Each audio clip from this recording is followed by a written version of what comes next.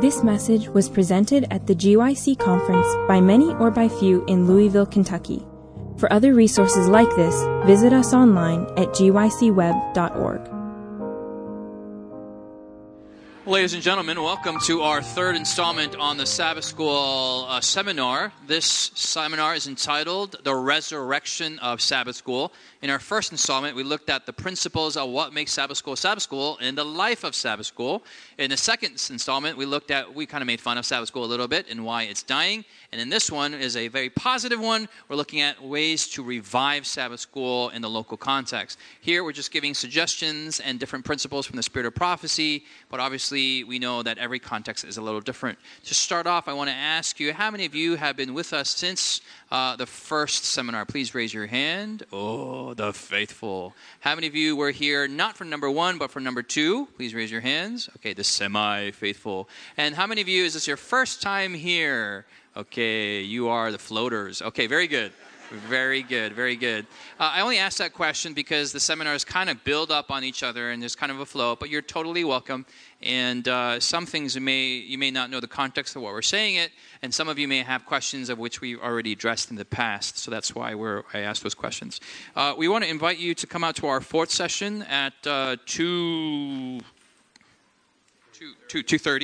We're going to open Q&A. And the Q&A will come from you, and if you guys have wonderful questions, you'll have wonderful answers. If you don't have any questions, then we're just going to end it up, and you guys can go to another seminar. But no need to squeeze out something when there's no juice in the lemon. That's a weird idiom that I don't know what it really means. So we'll have a word of prayer, and we'll get started for this session. Let's pray together. Father in heaven, Lord, you are in the business of resurrections. Lord, we ask that the example, the motif of the resurrection of Jesus, in the motif of creation, of breathing life into something that which was not alive, the principle of ex nihilo, to bring about something out of nothing. First, Lord, we ask that for our own lives. We ask that Jesus may be recreated in our hearts. We ask that now, even in the midst of this formal introductory prayer, we just ask for conversion right now. And Lord, we ask, as we've been pleading all morning, for the resurrection of our Sabbath schools. Father, we don't want to create Sabbath school in our image. We want to hear from your principles and the insights from the Holy Spirit. Bless us now, we pray in Jesus' name. Amen. Amen. All right, I want to ask Jonathan. Oh, Sikhu, welcome back from the rapture. Jonathan, Sikhu has other extra business she needs to take care of, 3 children. Jonathan, just give us for our floaters who are joining us for the first time here, just give us a recap of where we're in seminar number 1 and number 2, and we'll get into number 3. All right, welcome those of you who are here for the first time.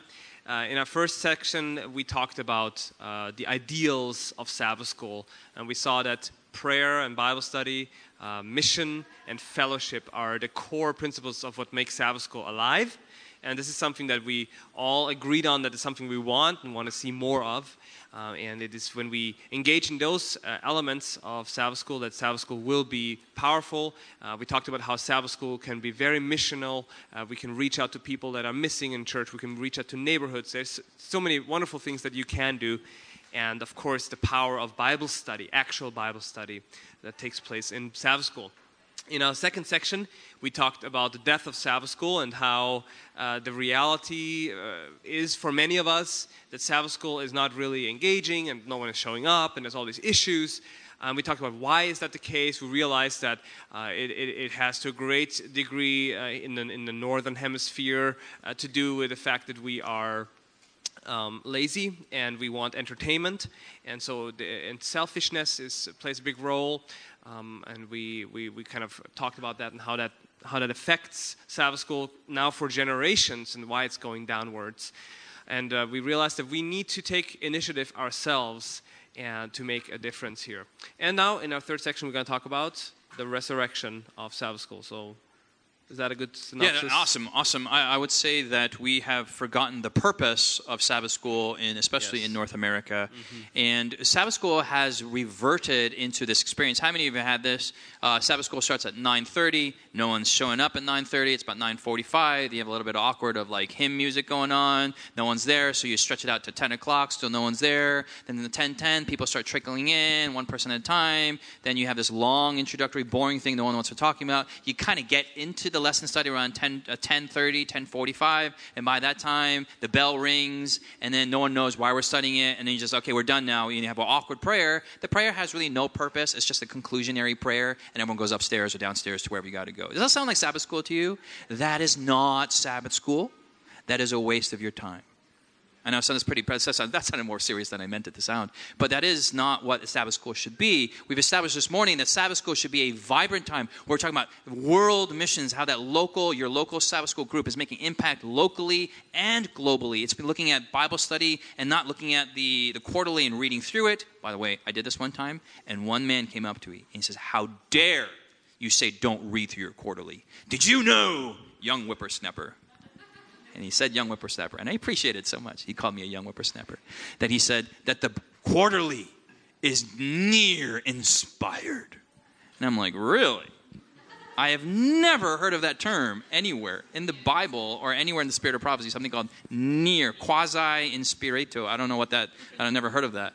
And I'll tell you, I work in the General Conference office. I know Cliff Goldstein. He's in the corner office down. He would be the last person who would have said that his own writings are quasi-inspired. They are a Bible study guide. They're supposed to guide us, and reading through it punishes the person who studied it and rewards the person who didn't. So let me ask you, and I'm just kind of waxing eloquently here, what are some ways, and this is going to be a random discussion, we can cover a lot of stuff, what are ways we can resurrect Sabbath School? Especially in the young adult context, but this applies for children's and also adult and the whole superintendents, the whole ecosystem of Sabbath School especially. Sikhu. I'd say probably the first thing is that we need to individually have an experience with the Bible. And specifically, as we talked about in the previous sections, that what the Sabbath School Bible Study Guide is, it guides the entire world church in a specific topic. Yes. So it's awesome that we all have our individual Bible studies and, we're studying different things at different times. But it'd be great if, as part of our Bible study life, personally, we're studying the topic that the world church is studying as well. So having a personal experience with the topic that we are studying in Bible study throughout the week, not just on Friday nights, just so that I have something to say during class, but throughout the week, we're engrossed and engaged in the study of Scripture, and having an experience with it, that is going to mean that when we're discussing it on Sabbath, or when the topic is brought up on Sabbath, I have a living experience with what it is that is being discussed. So I'll say probably the first place is in my own life, having an experience with the Word of God in the topic that we'll be discussing in Sabbath School. Wonderful. Segue to the Spirit of Prophecy quote here, education page 251. This is not planned, but this is really cool. Nice timing, Sikhu. She says, as a means of intellectual training, the opportunities of the Sabbath are invaluable. Let the Sabbath School lesson be learned not by a hasty glance at the lesson scripture on Sabbath morning. Amen?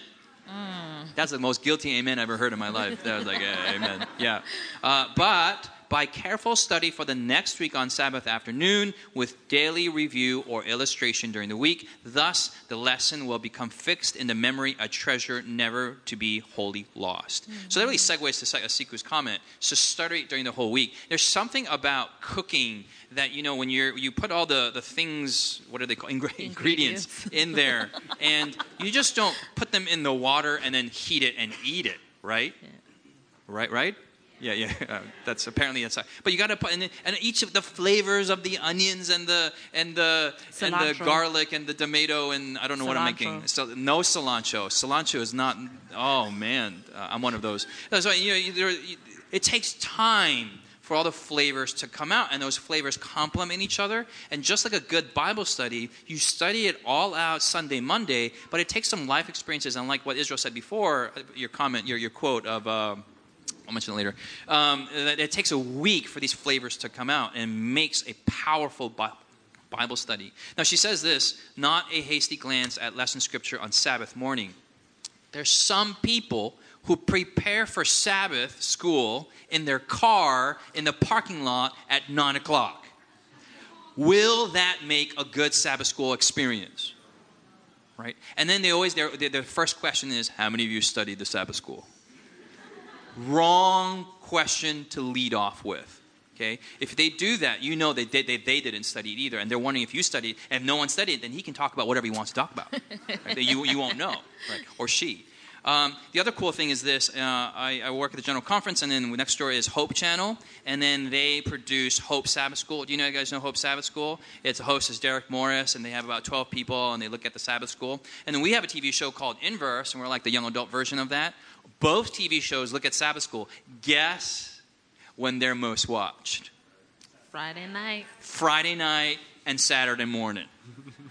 Now, some of those souls are like, oh, I studied all week and I wanted an additional blessing. God bless them. But there's some people who are like, man, I didn't do anything this week. And the pastor just called me on Friday night. I got to teach tomorrow. What's the best way? I got to watch. And they watch Sabbath School. And that's not bad, but it just won't provide the quality that we're wanting for Sabbath School. Yeah. Okay, we got technical difficulty. Let me go to the next one. I can say something. Go for it. So I think if I'm a teacher, what can I do to make Sabbath School better? As a teacher, when I read the Sabbath School lesson, I'm experiencing something in other words, we shouldn't study the Bible, we shouldn't study the lesson to teach it.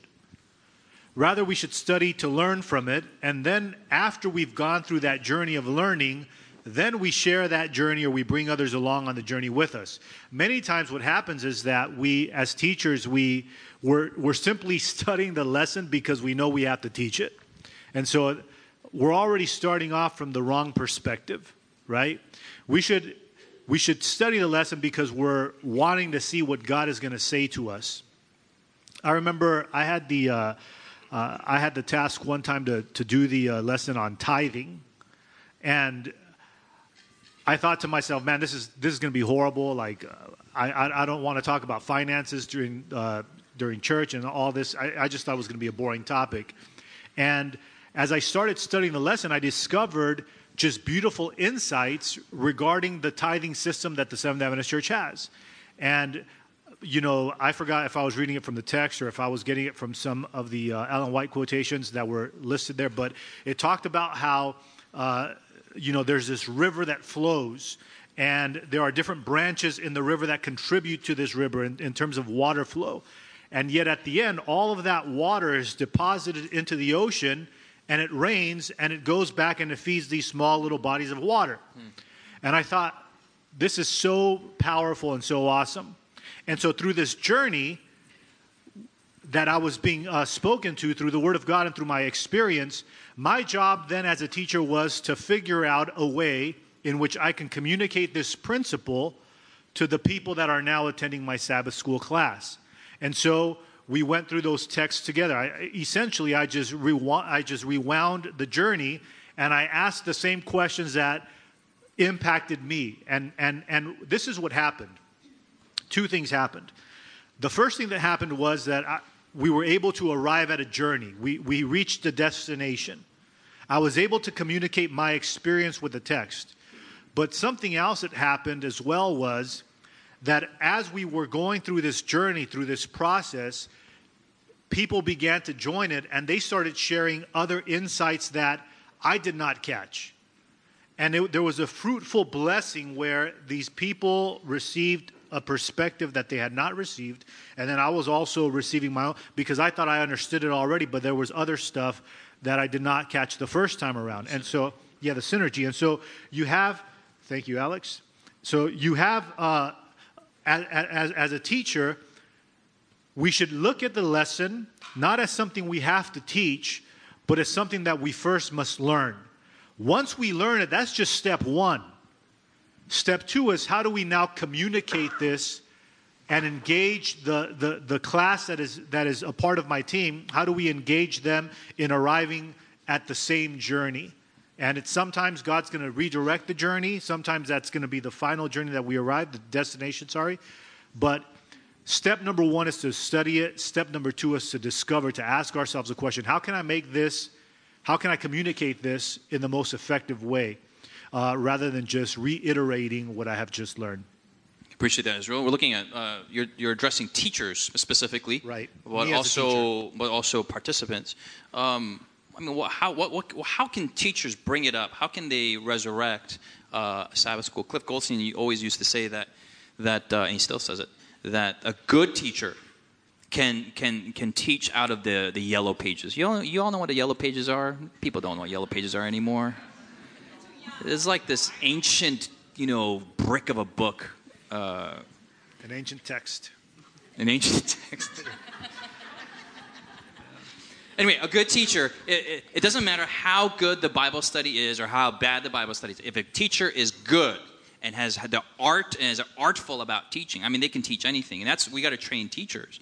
What are some insights we can tell our teachers? Wait, what was the question? How can teachers resurrect Sabbath School? In other words, what I just shared was not good enough, so he's asking you. No, one of many. Well, let me read this quote because this is what and you guys can think about it. Obviously, we have not rehearsed this. There's something we're not rehearsed, but there's a certain rawness, which is actually what we're getting for, and this is what makes Sabbath School really, really awesome. Now, if this were televised, we probably want to not do it this way.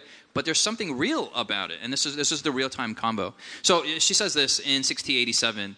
As we approach near the end, I've seen that there will be less what? Preaching and more Bible study. And she sees this. There will be little groups all over the ground with their Bibles in their hands. And different ones, different what? So we take ones out, and then what are these ones doing? Leading out. So these are, you can say, different teachers. Is that okay to say? Yeah. Different teachers leading out in a free conversational study of the scriptures. There's a certain power, and I don't even know if you know, this is kind of what I wanted to do. Like the four of us are here, and some of you are thinking, man, they're not very professional, and they're kind of making mistakes. That's kind of what we're going for. It's conversational. It's free. We're kind of like joking. Not that the joke is the main thing, but it's just a conversation. We talk like this normally anyway, but now the topic is about spiritual, biblical things, and that's what we're aiming for. That's the magic. I don't know. Let's stop using that word. That's the awesomeness of Sabbath School, the core of Sabbath School. Yeah. Special sauce if you're going to distill the culinary gastronomic method. So too often our Sabbath schools are what? They're pre-sermons, yes or no? Yeah. You have that one elder who won't let go of the Sabbath school pulpit. Do people still have Sabbath school pulpits, the one that go up and down?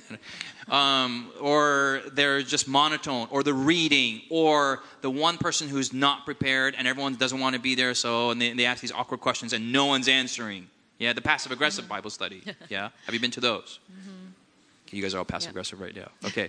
So we need to get back to a free conversational study of Scriptures. And she says this is a prophecy she sees that will happen more and more. And this was crazy. A couple of GYCs ago, I was walking down one of these hallways, not here in Kentucky, and I saw one group of here in the Bible study, another group in Bible study, and it wasn't even Bible study time. No one was saying to do about it. They just kind of opening the Bible naturally. And I'm like, dude, this is a fulfillment of Bible prophecy in a sense.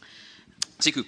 I just wanted to, if we can go to a text about how Nehemiah chapter 8. Yes. Like how... Nehemiah 8. Nehemiah 8. What would be helpful maybe for teachers, what the Bible says about how to go about it. Yes, Nehemiah 8. And Nehemiah 8, this is where... after rebuilding the walls, Nehemiah rebuilds the people. And so they engage in this Bible study and they have this revival experience. And in verse 5, it starts with, Ezra opened the book in the sight of the people. So opening the Bible is important. It says in verse 6, Ezra blessed the Lord, the great God. All the people answered, Amen, Amen. Lifting their hands, they bowed their heads, worshiped the Lord with their faces to the ground. There was time for prayer and worship to God, right? So... the Bible is there and is central to the experience, and they have a time of prayer and their focus is on God, right? And verse 8, they read in the book of the law of God distinctly, gave the sense, and caused them to understand the reading.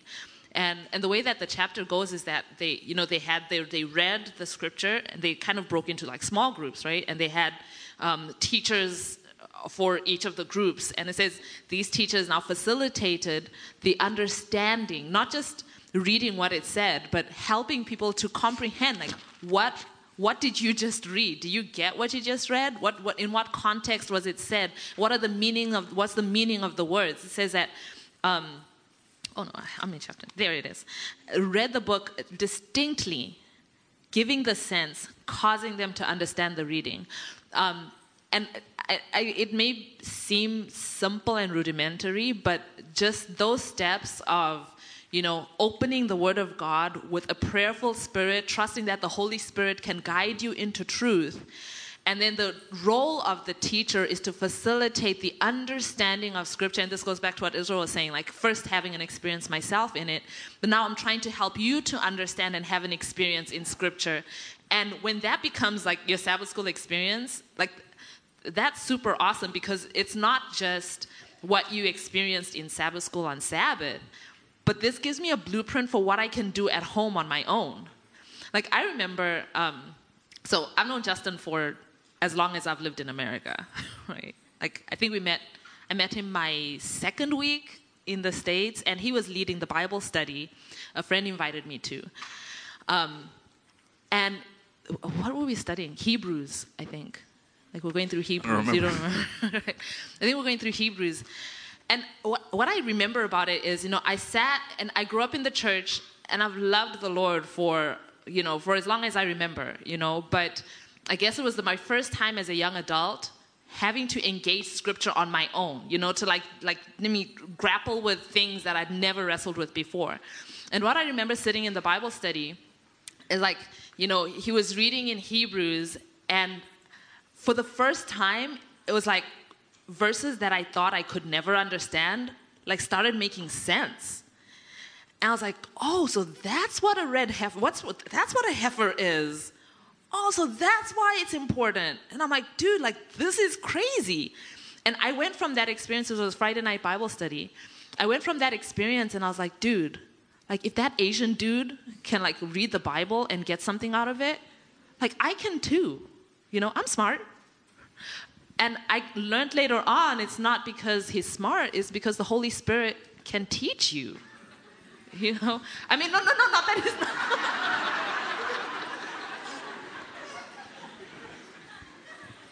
Jonathan? Yeah. Justin is very smart. Right, Sikhu? Justin is very smart. But it's not about smarts, is what I'm saying. As smart as he is, God can teach even me. Hey, okay. And it was really like, I can, not just on Friday night or on Sabbath, we go to church and it's like, I want to hear a word, and we're listening to the sermon for like that powerful message. From that Friday night Bible study experience, I don't think I've ever shared this with you, but from that Friday night Bible study experience, I left there and I was like, Lord, I want to have that experience every single day when I open my Bible. I want to read the Bible and like you talk to me and tell me something, because like why would you talk to him and not me, right? And that was my challenge to God, which was really more a challenge to me to be open to receiving what God wants to teach us on a day-to-day basis. That's what opening the Bible and helping people to understand it can do. It inspires you to be like, man, like the Holy Spirit can help me understand the word for myself. I want to have this experience on a day-to-day basis, on my own, me and Jesus. And then, it keeps building. So I want to share this because I had an experience, and then somebody else wants to, and it grows like that. Can I just emphasize what you said? Sure, Jonathan. Yeah. I think the key word here is commitment for teachers and students. And we're all students, really. But committing to going deeper than just the lesson. The lesson, as Justin said, I believe it was in the first or second session, is a structure. It's just like a skeleton. But there's so much more that you can get out of it. Don't just go and read the one question, find your answer to that one question that's in the study guide. Try to study the entire chapter as a teacher, even as a student. But try to really grapple with the text. don't be afraid of texts that you don't understand. It's the greatest experience when you study something and you don't understand what it means, but you continue studying, and then the Holy Spirit reveals it to you as you wrestle with the text. And that is something that I believe we have really lost in our church, in Sabbath School. We don't wrestle with the text anymore. We just go right away to the answer, either in the spirit of prophecy or Pastor Google. Or what the study guide itself says, because usually the answer is in there too, or at least some answer. And the next paragraph. But be willing to engage with the text, even if it's hard to understand. Let me just share with you one of the most powerful Sabbath School experiences that I have had. And they did not follow the Sabbath School guide. Nothing against the Sabbath School guide. But what they did is, this was at Andrews University. This is one Sabbath school where all they do is, they literally just they go through the entire Bible, they pick a section in a chapter or a chapter, and that's what they study through. And they go through it, and they look at, they have a time for observation, a time for looking at the structure, a time for looking at cross connections to other parts of the Bible. Very simple exegesis. And then everything's written down on a whiteboard, and as you see everything come together throughout the hour, you're just amazed, because you're doing this as a community, as a group, of how the Holy Spirit is bringing out the meaning of the text. And suddenly that story that you've heard a million times just has so much more profound meaning to it. I think we can bring that into every Sabbath School experience, especially as teachers. You have the ability to do that. You have the freedom to do that. Don't feel like you're trapped into, you have to follow the lesson guide. Exactly, the lesson guide, as you said, is a skeleton. It's a guide to get you into the text. But then, as you teach, you have the freedom to teach the passage. You don't have to quote everything from the lesson guide. Yeah. I was asked to lead out in a Sabbath school in a pretty wealthy church that I think I'd only been there once or twice before, and I forgot exactly what the text was on or what the theme of the lesson was, but I remember that the text that was assigned to us was dealing with something to the effect that God was with His people. He had heard their cry, He was with them, and so forth, and now He was going to pull them out of slavery in Exodus. And I thought to myself, as I was reading the passage, what God spoke to me with was, I'm speaking to Moses as he's addressing the children of Israel in the most challenging experience of their lives, which was slavery, right? And what happens is, many times we look at the Bible and we think about slavery in Israel and so forth, and we're just like, man, it must have been rough. And it was rough. But because we've never experienced slavery, we don't know how rough is. And so I thought to myself, what is something in my life that is equal to slavery? What is an experience in my life that I would equate as the worst experience of my life? Because that's essentially what we're comparing. We're comparing the worst experience of their lives with the worst experience of my life. I can't say I've gone through slavery, so I can't begin to talk about how horrible it is, because it's never touched me. I've never been a part of that. Yeah, we see the effects of it in our society today. We see racism and so forth and so on. But this is not an issue of racism. I can't take it down the racist path. I can if I want to, right? But the way that God spoke to me was, this is an issue, this is the worst experience of your life. What is it, Israel? What is it? And I had to think about it. What's the worst experience in my life? And I had to think about that and process that. And how did I feel about that situation? And then I went to the church, and before we even looked at the text, I said, what's the worst experience of your life that you've ever had? Asking that to a very wealthy church that you've never met, it's an interesting experiment, right? Because I was prepared thinking to myself, there's no way on earth anyone is going to share. And so people are going to say, the worst experience of my life is when you have financial difficulties. You see how they talk about that? They change it from me to you. Now they make it general. And so I said, no. What's the word? When did you suffer financial challenges? What blew me away was that after we broke the ice, people started talking about the fact that they're in the middle of a divorce. Someone had cancer. Someone lost a loved one and nobody was there. All sorts of stuff just started coming out.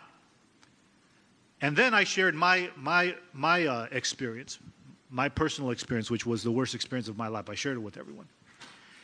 And then we went to the text. How would you feel if you are the children of Israel hearing that God was with you during this time? And it automatically changed the way in which people perceived the text, because now we're no longer dealing with racism. We're dealing with the worst experience of my life. And then I asked the question. I said, how many of you knew that these people were going through these things? And actually, I asked it the other way. How many of you, this is the first time you're hearing that these people are going through these things? And almost the whole church raised their hands. And I thought, isn't it crazy how we go to church time after time after time, Sabbath after Sabbath after Sabbath, and people are suffering silently? And it was a huge lesson to me, because here these people did not know who I was, and yet they were going through some crazy stuff, and they're sharing, even though the person right next to them does not even know what they're going through, they're beginning to share. Man, I'm going through a divorce. People don't even know that I'm going through a divorce, and, yet this is reality. And so the lesson that it taught me was that I need to take the Word of God, apply it to myself, and then wrestle with the Lord. God, what is the point of this passage to me? And then what is the connection? We're all human, even though we're all extremely different. This is the craziest thing. Even though there's so much that we experience that we have nothing in common with each other with. At the very same time, the opposite is also true, that we have so much in common with each other. And Sabbath school, for me, should be a time where, as a teacher, I figure out a way to really hone in and focus on the application of Scripture to me. How many Sabbath school lessons do we go to, or classes do we go to? And it's like, what is the Bible saying? The Bible's saying everybody should go to church on the Sabbath. Everybody should be going to church on the Sabbath. And there's only one, non-Adventist there. And everyone's like, yep, that's what the Bible's saying, right? But nobody wants to say, this is how the Bible is rebuking me. Nobody wants to say that, right? So I think the most critical job of the teacher ought to be to deal with that final phase of biblical Bible study, which is the interpretation, the application of Scripture. How does this apply to me right now? And I have to model that as the teacher. If I'm asking you to share the hardest experience of your life, how am I going to come up to you and say, I was studying that exam and I failed and it was horrible. I got a C++, and I don't know how, I thought it was the end of the world. And then you have this person that is saying, I'm battling cancer right now, right? So figuring out a way in which we can become vulnerable with the people, modeling for the people what we want to see, I guess, would be the long way to say what the point I was trying to make. I'm going to ask you a question. How many of you all are teachers? I know I asked this in the first one, but I'll ask you, how many are teachers of either children's or adult or young adult Sabbath school in some capacity? Please raise your hands up high. Okay. That's probably the half of you, if I can say that. The burden of Sabbath school really rests upon the teachers. And teachers, whether you are called to this position by nominating committee, or whether it's by perception or by election or volunteer, you're still in a position where God is going to use you to impact Sabbath school. And I guess what has impacted my ministry about Sabbath school is someone challenged me one time and said, look, when you teach the Bible, you're just not teaching the Bible. It's not that you're some great teacher. Think of yourself as this is your calling, that you are a Sabbath school teacher. Like it is an art form, and master the art form as a disciple of Jesus, who was the ultimate Sabbath school teacher. Yeah. And so what that meant, meaning if you're called to be a professional athlete, you're training day in and day out. It impacts your thinking, your diet, your whatever. And I thought, hey, if I'm going to be a professional Olympic gold medal Sabbath school teacher, what does that mean?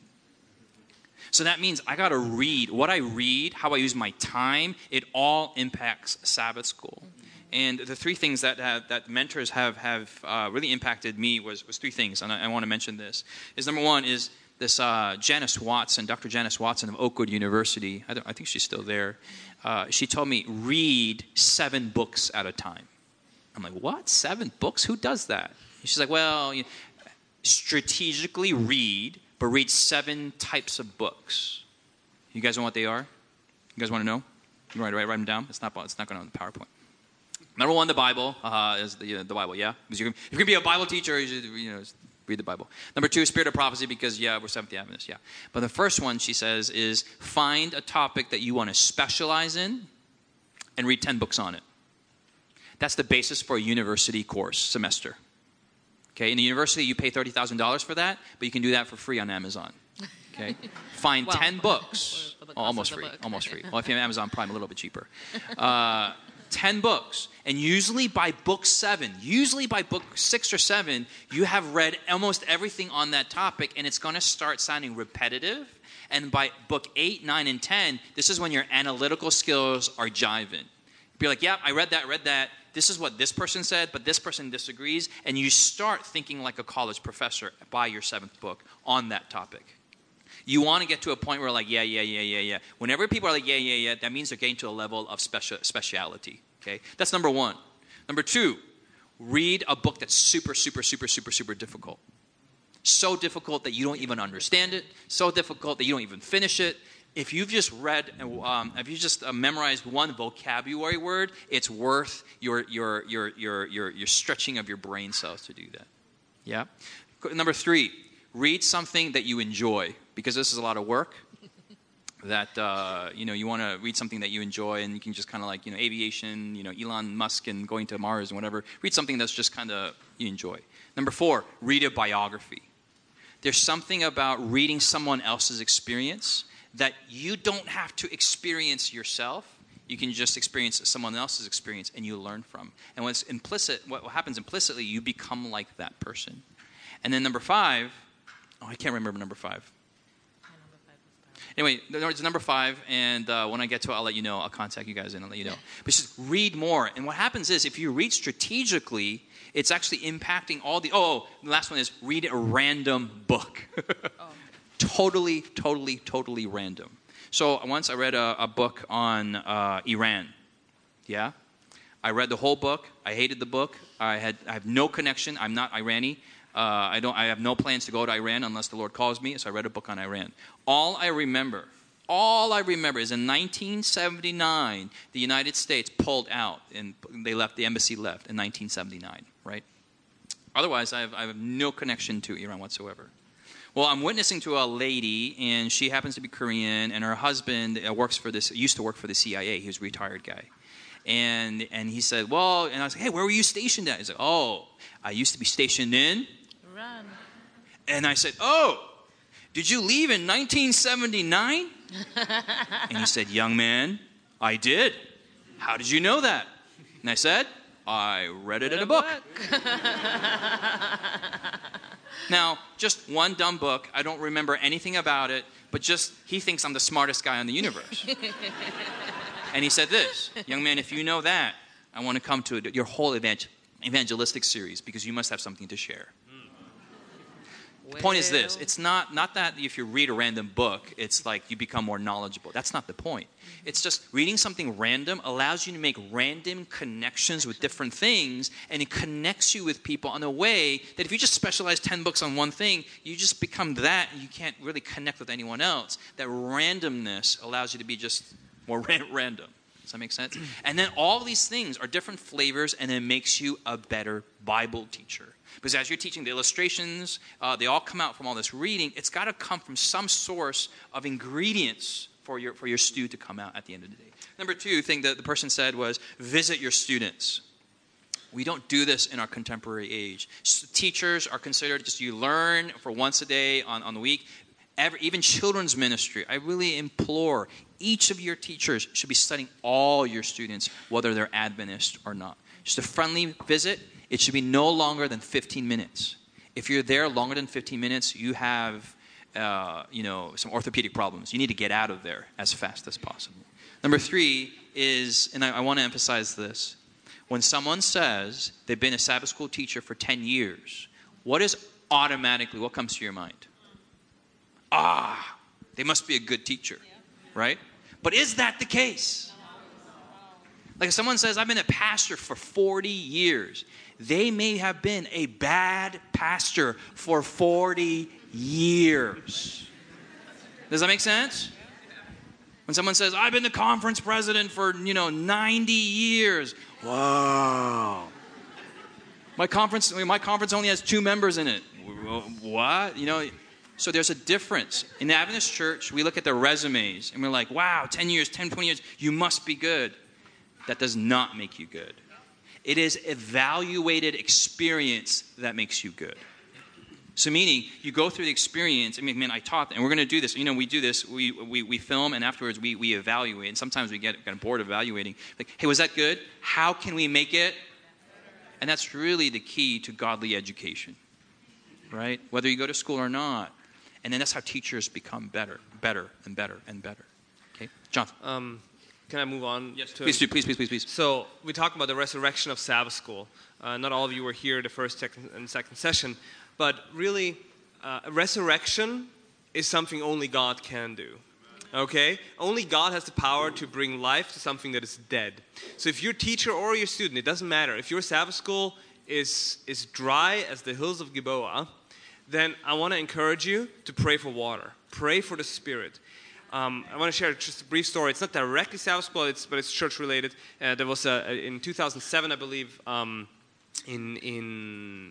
was it Milan in Italy, northern Italy.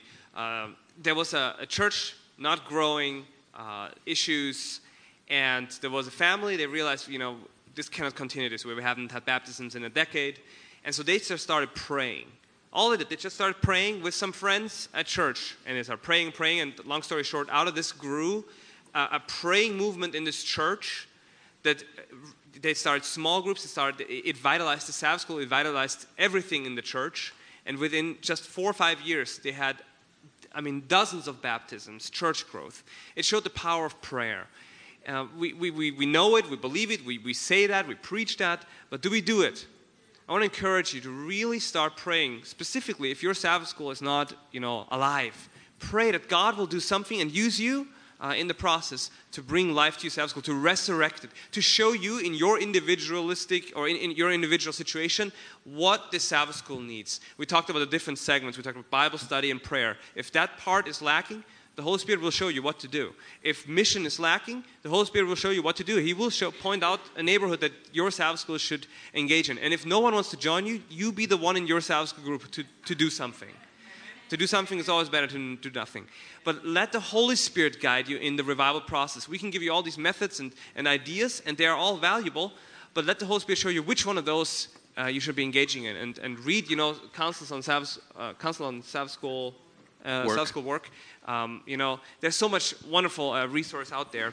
So I just wanted to encourage you to really pray, to ask God to show you what is the next step to bring life to your Sabbath school where you are. I love Jonathan's comment. I think if we have a critical heart, and some of us do, I'm a very critical person, but if we don't resort to prayer, then that becomes bitterness, and it can be very dangerous. But if God has given you an analytical, critical mind, you pray not only for the church to be changed, but also for your heart to be changed, to be able to make changes and implement in a godly, nice way in your local church. And so I would especially say for young adults who go in and are like, man, this church is...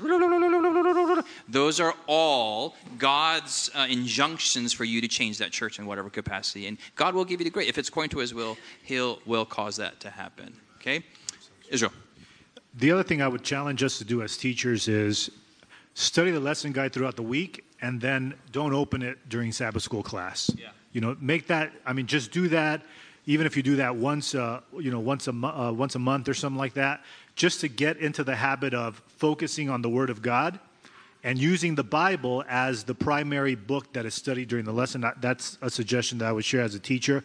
I would say if you're a teacher, delete Adventist lingo from your vocabulary on Sabbath school, even if there's just one person, especially if there's only one person actually that is not Seventh-day Adventist.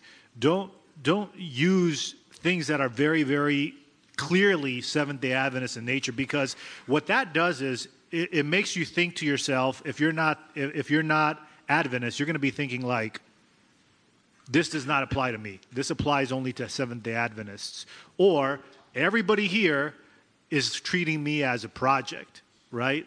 And so I would completely eliminate Adventist lingo. And then lastly, if I was a teacher, advice I'd give is, people say there's no such thing as bad questions, but there is such a thing as bad questions. If there are some people in Sabbath school class that might not feel comfortable reading in public. There are some people in Sabbath school class that are not biblically literate, and that's actually happening more and more, where you're going to ask someone, to read from the book of Job, and they think it's Job, right? And so there are certain things that people feel uncomfortable doing, or you ask a question that you think is very, very simple to answer, but they don't have an answer to, right? And so think to yourself, ask questions remember that there is such a thing as bad questions, and have the grace of God and His Spirit leading you and knowing how to ask questions. And then lastly, figure out a way to involve as many people as possible. And that is kind of combined with the questions that we ask. It would be very hard for me to, like, a bad question would be, what's the first commandment? You think everybody and their grandma knows what the first commandment is, but that's not true. There are some people that don't know what the first commandment is. And if you think to yourself, oh, for sure Jonathan's going to know. I know he doesn't come to church, but for sure he's going to know what the first commandment is. Hey, Jonathan, what's the first commandment? And then it's like all of a sudden, Jonathan knows he's the only one in the whole room that does not know the first commandment. But instead, we can ask a question that is personal to him, that he can share, right? Jonathan, where's an experience in your life when you felt hurt? Or is there something that has happened to you that, whatever, right? So a personal question that is not so much tied to the Bible itself, but that you can tie into the Bible once the answer is given to you. So those are suggestions that I would share if I was a teacher. Another suggestion for teachers, I kind of mentioned it, I believe, in the previous section, is when you, and this is piggybacking off what you've been saying, you study the lesson throughout the week, and you really dive into the Word, but then on Sabbath you just use the Bible. When you do that, let's say, for example, currently now this quarterly is on Daniel, and let's say it's chapter 1. On Sabbath, one way to do this, to just use the Bible, besides just reading through the chapter, is to use these steps that I mentioned earlier. And if you want to write them down, I'll mention them again here. The first thing is you read through the passage, whether it's a chapter or a passage, and you look at repetitions. Are there words or phrases that repeat, or ideas that are repeated, concepts that are repeated? That's usually something that the writer thinks is important. Okay, so the first thing is, and you don't have to tell them what the repetitions are. You want the students to share that. Okay, repetitions, number one. Number two, structure.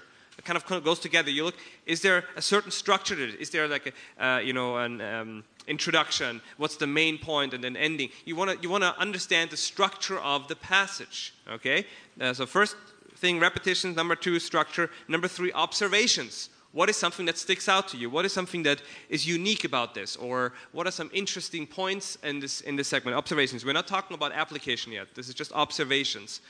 And then number four, allusions or references. Sometimes, Paul does this all the time. He quotes from the Old Testament. What is he referring to? What kind of concept is he alluding to? What is the scripture he is quoting? You want to gather those things. And the last part is application. Finding an application to what you've just learned. And so repetition, structure, observations, allusions and references, and applications. That is a great way to pick apart a passage in the Bible and to really get a lot out of it. Okay, and you can do this not just in Sabbath school. You can do it in small group. You can do this in your own personal Bible study. And I promise you will gain such a blessing from it. And if you study your study guide and Ellen White's comments and all the other books that come with it and Bible commentaries, etc., you will be, as a teacher and as a student, well prepared to really to lead the group into a deeper understanding. Another thought that just came to my mind before I pass it on to someone else is that as a teacher, and this is something that I do all the time, not to do is to just give the answer right away. Be okay with that awkward silence where no one's answering. Be okay to listen. Don't share exactly what you want to share or the best point. You want them to engage. It takes the brain a couple seconds to process, to wake up, to lift the head away from the phone or whatever they're doing as students. It takes a moment. So just be okay with that. Embrace the silence, Embrace as they the say. silence. I've been to a Sabbath School class where one guy asked a question. And, it was a profound question. I mean, we're all there, about 20 of us, and not even a second had passed. And he started yelling at us, saying that we weren't participating and that we weren't cooperative. And I'm like, dude, man, that was just like 1 second, man. Chill out for a second. And then this other guy reacted, and they actually got in a fist fight. So that was a very exciting Sabbath School. Exciting. Very exciting. That's one way to resurrect Sabbath School in a different way. I'd like to look at some quotes, and we'll go to Israel. So this has been up on the screen for a while, but some other principles we can look at. Why not honor the creator of the heavens and the earth in obeying the fourth commandment? Why not, as the Sabbath is approaching, Friday, have our business over before the sun goes over? And from the beginning of the week, we shall be preparing our lessons for the Sabbath school. Meaning, Sabbath school does not start on Friday, but it starts on which day of the week? Sunday. Now, this is really cool. I'm not going to read the whole thing here. The Sabbath school, what are the next three words? Meaning there are ways to not conduct it rightly. Does that make sense? So we need to teach how... What? Ways to wrongly conduct it. Oh, is that what he said? Okay, you know what I meant. So we need to learn how to rightly do it. It must be learned. Now, in the middle there, I'm not going to... I'll go. It is not the best plan for teachers to do all the talking. Yeah, don't you wish you had this and just kind of flash it at somebody in some of your Sabbath school? I wish I did. But they should draw out the class to tell what they know. And so I just really imagine this like he's a conductor or she's a conductor and she's just like, brass, come on, and brass, shut up, and woodwinds, and now shut up. And, they're really conducting the comments that way. Then at the end she says, then let the teacher with a few brief pointed remarks or illustrations impress the lesson upon their minds. This is really anti-pre-sermonizing. Okay? I'm going to go one more here. Those who study the Bible with a sincere desire to know and to do the will of God will become wise unto salvation. The SS is an important branch of the missionary work, not only because it gives young and old the knowledge of God's word, but it awakens in them a what? A love for its sacred truths and a desire to study it for themselves. And this is really the goal of a really good teacher, is you're teaching it and then they go back home and they're like, man, I really need to study that again for myself. So this is really an art, a calling. And some of you are called to this and others you are not, but you can still learn in this process. And Sabbath school, it's a lay ministry. Everyone is involved to get into this kind of Bible study. Israel. The last thing I would share is also we need to learn how to better use Ellen White. Even just what you were saying, what you were just reading from right now. Can you go back one more? It says, let the teacher, or before that, where it talks about being a conductor, let them draw out from the student, from the class, what they already know. These are just powerful. You can't come up with that on your own. It's like she's essentially saying, like, my job as a teacher is to say, okay, what do you know? What do you know? What do you know? What do you know? This is how these things tie together. Let me share an illustration to illustrate that. Let's close. That's powerful, right? You can't just come up with that stuff on your own. But it's important what I was trying to say was that there's so much truth, so much beautiful, beautiful truth that is found in the spirit of prophecy. And we take it for granted and we beat it up because it's like, no, use the Bible only. This is Sabbath school class. You're supposed to study the Bible, not the writings of Ellen White. All of that is true. All the rich stuff that Ellen White has to offer on a text is so profound that we can drink at that fountain for a brief moment and have enough to share for hours and hours and hours on any given text. I was reading The Desire of Ages, and she talks about the condescension of Christ. And she goes off on how God so loved the world that he gave. He didn't let us borrow Jesus, but he gave Jesus to us. And this really captured my mind. Then years later, I was taking a class in the seminary from a Hebrew scholar based on this passage of Jesus being the son of David. And everything that he is saying, I raised my hand and I read to him the quotation from Ellen White, and he was blown away. One of our Adventist professors, he was blown away. And I thought to myself, this man spent 7 years working this text and coming up with something that Ellen White says in Desire of Ages. And a lot of times we think that Ellen White does not have, that she just uses her prophetic gift and she does not have the gift of biblical interpretation. But we realize that the more you dig into that, our minds are so shallow that we can't catch the depths that she goes into when she's addressing some of these scriptural passages. And so I would encourage us to read the spirit of prophecy as we're studying Scripture, but then also to know how to introduce that to the class. Many times we come to the other extreme. Ellen White says, and what I love about it is that Ellen White says, and if you look at what Ellen White says, just forget the whole Ellen White says, and then just share what she already says as though it's your own, right? It's like, look, this is what this passage is saying. And I guarantee you that the more we use Ellen White in helping to build the foundation of our scriptural understanding, the more of a blessing we will be to others. Can I share one more thing before we... I want to just encourage all of us, and I'm speaking to myself as well here, and I mentioned this beginning, to commit. I know it's so easy to float, especially if you live in an Adventist ghetto and you can just go from church to church and all those things and you're looking for your spouse. But commit to a Sabbath school, commit to a church and get involved. Commit as a teacher to master what you're doing. A commitment will make a difference if it's done prayerfully and intentionally. I think God can really use you as a young person, even if you're the only young person in your church, to make a huge difference.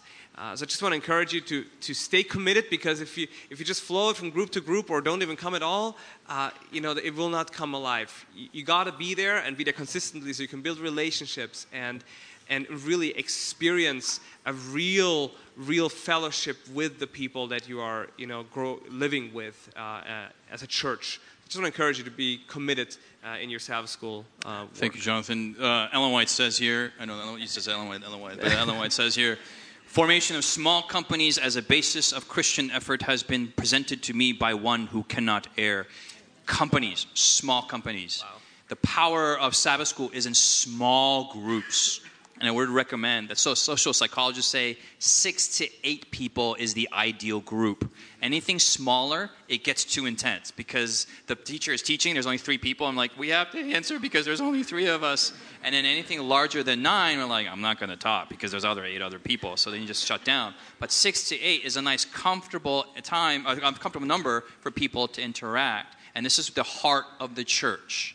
Sabbath school is the heart of the church. How many of you have been convicted in some capacity to help your Sabbath school out? I would say this. At the end of every one of your Sabbath schools, end with an appeal. Just because the bell rings, don't just end it. You want to find out what's the point of the lesson to begin with, and you construct your lesson around that. So that even if you end before the bell, even if you have a bell, if you end before the bell, even better. You don't have to go until the bell rings. Just finish with the appeal. And the appeal doesn't have to be a Mark Finley appeal. Amen? Yeah, I mean, there's 3 people like, how many do you want to come to Jesus? No, nothing like that. How many do you want to ask, Lord Jesus, my Sabbath school needs help, and Lord, send me. Is that your prayer? Amen. Let's stand up and pray to.